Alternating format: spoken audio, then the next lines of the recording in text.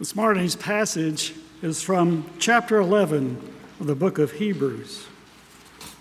So listen now to God's word for you. Now faith is the assurance of things hoped for, the conviction of things not seen. Indeed, by faith our ancestors received approval.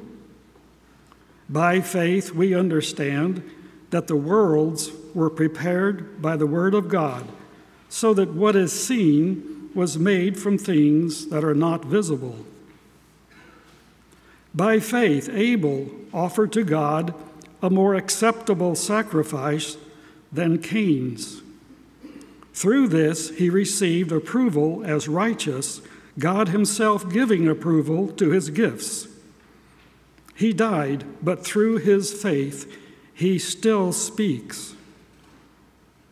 By faith, Enoch was taken so that he did not experience death, and he was not found because God had taken him.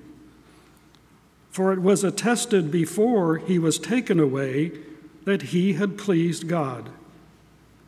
And without faith, it is impossible to please God. For whoever would approach him must believe that he exists, and that he rewards those who seek him. The word of the Lord. Thanks be to God. To introduce this morning's theme, and there is a clear theme in the 11th chapter of the book of Hebrews, I remind us of a memorable scene in the old classic movie Indiana Jones and the Last Crusade. In order to save his father, who has been wounded by the bad guys, archaeologist Indiana Jones has to cross a void to get to the Holy Grail. There is just one problem. It's too wide to jump across, and there is no visible, clear way in order to cross the chasm, as Indiana stands on the edge of the cliff. As he considers his options, he reads from his father's journal. Only in the leap from the lion's head will he prove his worth. And he also remembers his father's words. Let's watch. It's impossible. Nobody can jump this. Indy! Indy, you must hurry! Come quickly!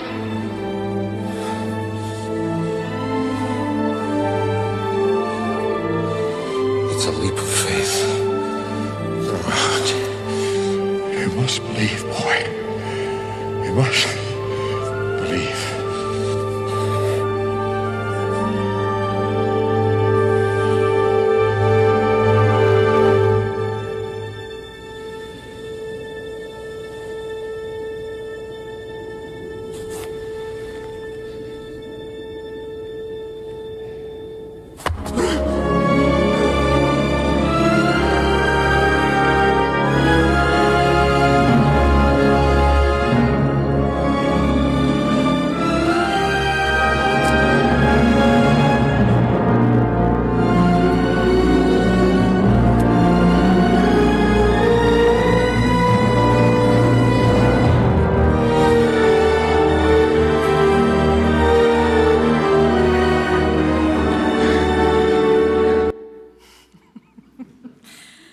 No matter how many times I see that clip, that first step always makes me a little nervous. Let's consider together this morning the notion of faith. What is faith? Followers of Jesus use the word faith frequently. We encourage one another to have faith, to keep the faith, maybe to take a leap of faith as Indiana did, no matter whether he could see the bridge across the void or not. Theologian and author Frederick Buechner defines faith this way. Faith is better understood as a verb than as a noun, as a process than as a possession. It is on again, off again, rather than once and for all. Faith is not being sure where you're going, but going anyway, a journey without maps. It's not the amount of faith. It's the object that you place your faith in. You can have a little faith in thick ice and you will survive. Or you can have great faith in thin ice and you might drown. Everyone lives by faith in something. The question becomes, what is your faith anchored to? Biblical faith always depends upon its object. As a Reformed church, we affirm that we are justified by grace alone, through faith alone. We do not have to earn our salvation, excuse me, y'all, or work for it. It is a gift from God. In the scripture read earlier by Bob, we heard that without faith, it is impossible to please God. In other words, it is absolutely essential. Faith is big for us. Fortunately, Hebrews 11 is an entire chapter in the Bible devoted to helping us understand faith. Verse 1 gives us a working definition of faith and then anchors and introduces the whole chapter.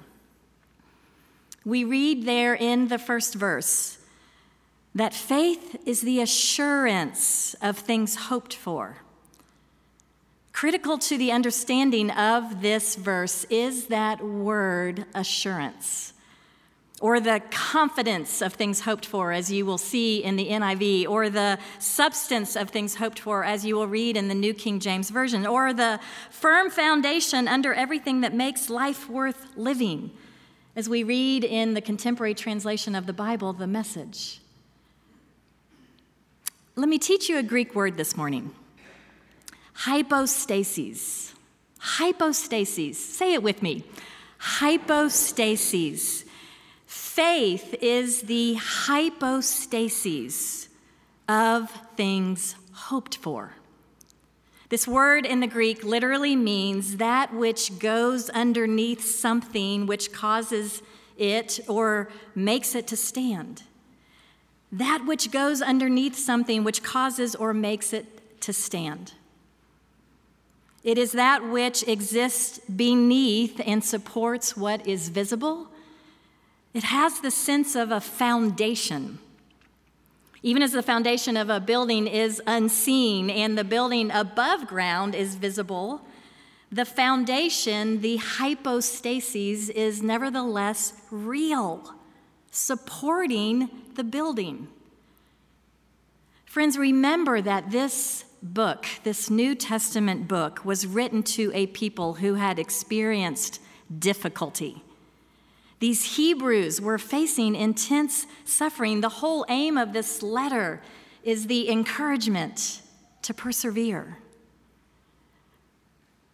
Faith is the foundation of your life that causes you to be able to stand in all of life, you bet, but most especially during times of trial when you are in the darkest, most confusing times of life.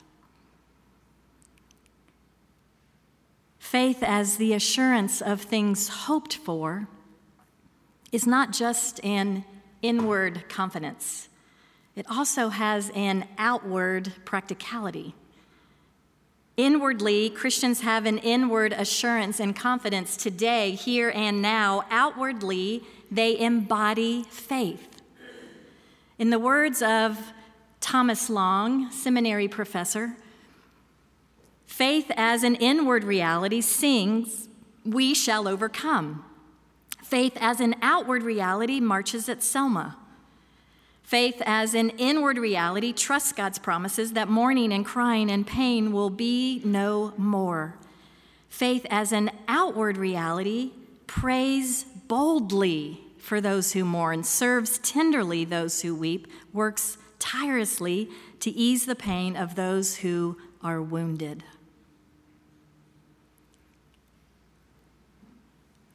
The rest of the chapter contains a whirlwind tour of many great heroes of the faith. The author names those in every generation who courageously, like the Apostle Peter, swung their legs over the side of the boat and moved into something that did not make sense because God was there, joining him in a water-walking life and trusting that the promises of God would hold firm. You can't help but notice all the names. The writer chooses to be very specific. We live in a very depersonalized society. The Bible makes a big deal about names, place names, pages of genealogy, tribal names, individual names of folks. You can say a person's name and it means something. Until there is a name, there is no relationship. The rest of the chapter is a long narrative of trust in God, a list of various ways particular people demonstrated faith by their actions. For while it may be hard to define faith, it is easy to recognize it by the way it acts. Faith is a life lived in a trust relationship with God. And we demonstrate our faith in God in tangible ways. You may wonder why Abel is on the list. Virtually all we know about Abel is that he was the second son of Adam and Eve, a keeper of sheep. He made an acceptable offering to God, and he was murdered by his brother. We have no other details, yet God accepted Abel's sacrifice over Cain's, probably because he gave to God his very best. But then a curious thing is said about Abel. Abel never said a recorded word while alive, but we see there in verse 4 that through his faith, his life still speaks. Covenant, within this particular church family, the roll call of faith continues. You may not think you belong on the list. If you have doubts that you even belong on this ongoing litany of examples of faith, let me remind you. Noah got drunk. Abraham was too old. Isaac was a daydreamer. Jacob was a liar. Leah was unattractive. Moses was a murderer. Gideon was afraid. Rahab was a prostitute. Jeremiah and Timothy were too young. Elijah was suicidal. Isaiah, heaven forbid, preached naked. Jonah ran from God. John the Baptist ate bugs. Peter denied Christ. The disciples fell asleep while praying. Martha worried about everything. The Samaritan woman was divorced more than once. Zacchaeus was too small. Paul was a murderer, and Lazarus was dead. Faith involves God doing extraordinary miracles through very ordinary people, and no one is beyond the reach of God's friendship. We stand on the shoulders of others who encourage us to run the Christian ultra marathon. Though long gone, I am positively impacted and influenced by the way Joseph forgave his brothers, and by the way my great-grandpa sacrificially served his bedridden wife. Their lives still speak. All of these and so much more, so many more, walking by faith in their own distinct way, showing us all that faith is to be embodied and that love is in action, laying oneself down as a sacrifice and as a service. I encourage you to take time this week to engage in the important work of remembering. Living or deceased, who has inspired you? What was worthy of imitation? How did they reflect God's love and help you to grow? Who inspired you? What was worthy of imitation? How did they reflect God's love and help you to grow? Consider those questions this week. And as you do this work of remembering, examine your own life as well. What markers of God's presence are you leaving behind on the trail for those who will come after you?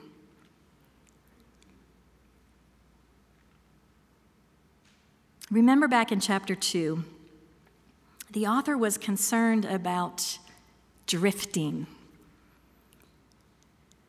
We are urged to pay attention to what we have heard and learned so that we do not drift away from it. Drifting is a passive thing, and it happens without much effort. Staying the course is quite a different matter. It requires a plan and some effort. C.S. Lewis reminds us of this important aspect of faith in his book, Mere Christianity. We have to be continually reminded of what we believe, writes Lewis. Neither this belief nor any other will automatically remain alive in the mind. It must be fed. And as a matter of fact, if you examined 100 people who had lost their faith in Christianity, I wonder how many of them would turn out to have been reasoned out of it by honest argument. Do not most people simply drift away?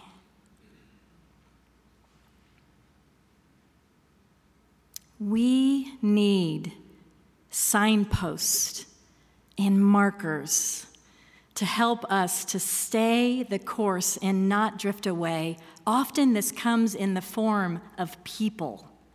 Community is absolutely essential.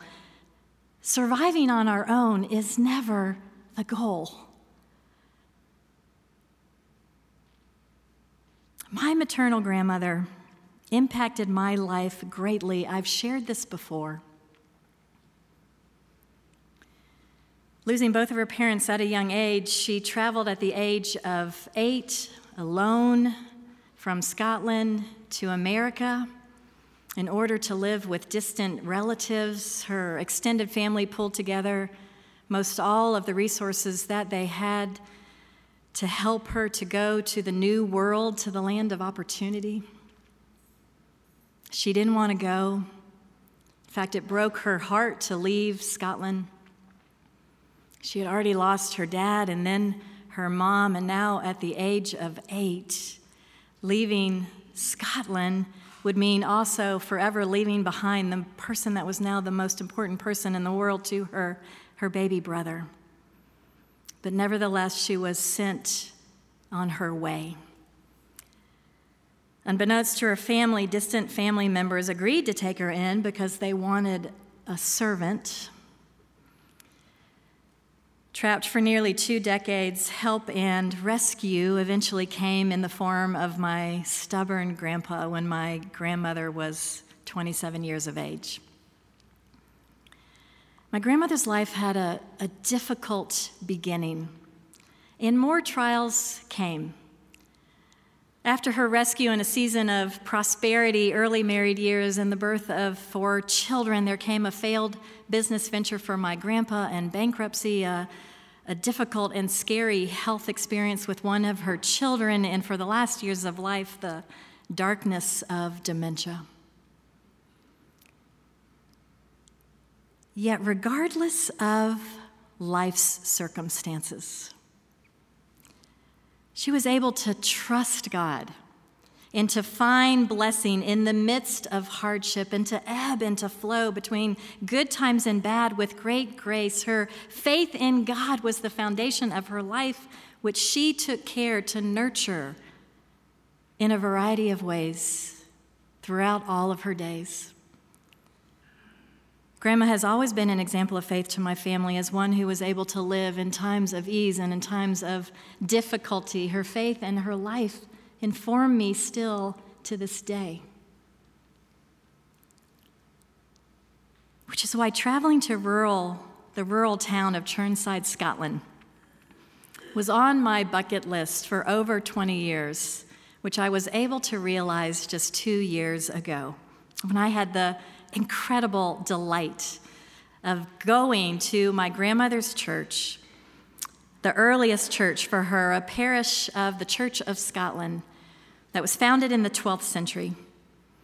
I longed to draw near to the church that Grandma had talked with me about, that had loved her so well, that little Presbyterian church that is in the middle of nowhere, that was an early signpost of God's love, not the building, but the people, specific people. Which is why my grandmother stayed so close to the church in Scotland and in America throughout her life. Because no matter how lonely or frightened or discouraged she became, the people at the church could always help her to find her way back to the one who loved her more than she dared imagine, who she could trust. That's what we get to do as the church. Faith and trust in God is the foundation under everything and our handle on what we cannot see. I hope you will find time this week to reflect upon God's great gifts of particular people who have and continue to shape you, who encourage your faith in God. In order to experience revival, we need each other. Who is spurring you on to journey through life with faith? Let's pray.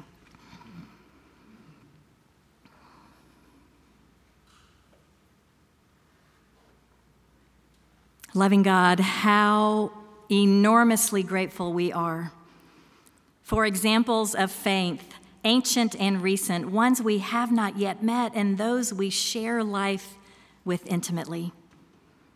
May the witness of their lives give us courage, inspire us to persevere and to live faithful lives. Please grant each of us the grace to not drift away. Nourish our faith, lead and guide us in all things, that we may honor you in all that we say and do. In Jesus' mighty name we pray. And all of God's people together with gratitude we say, Amen.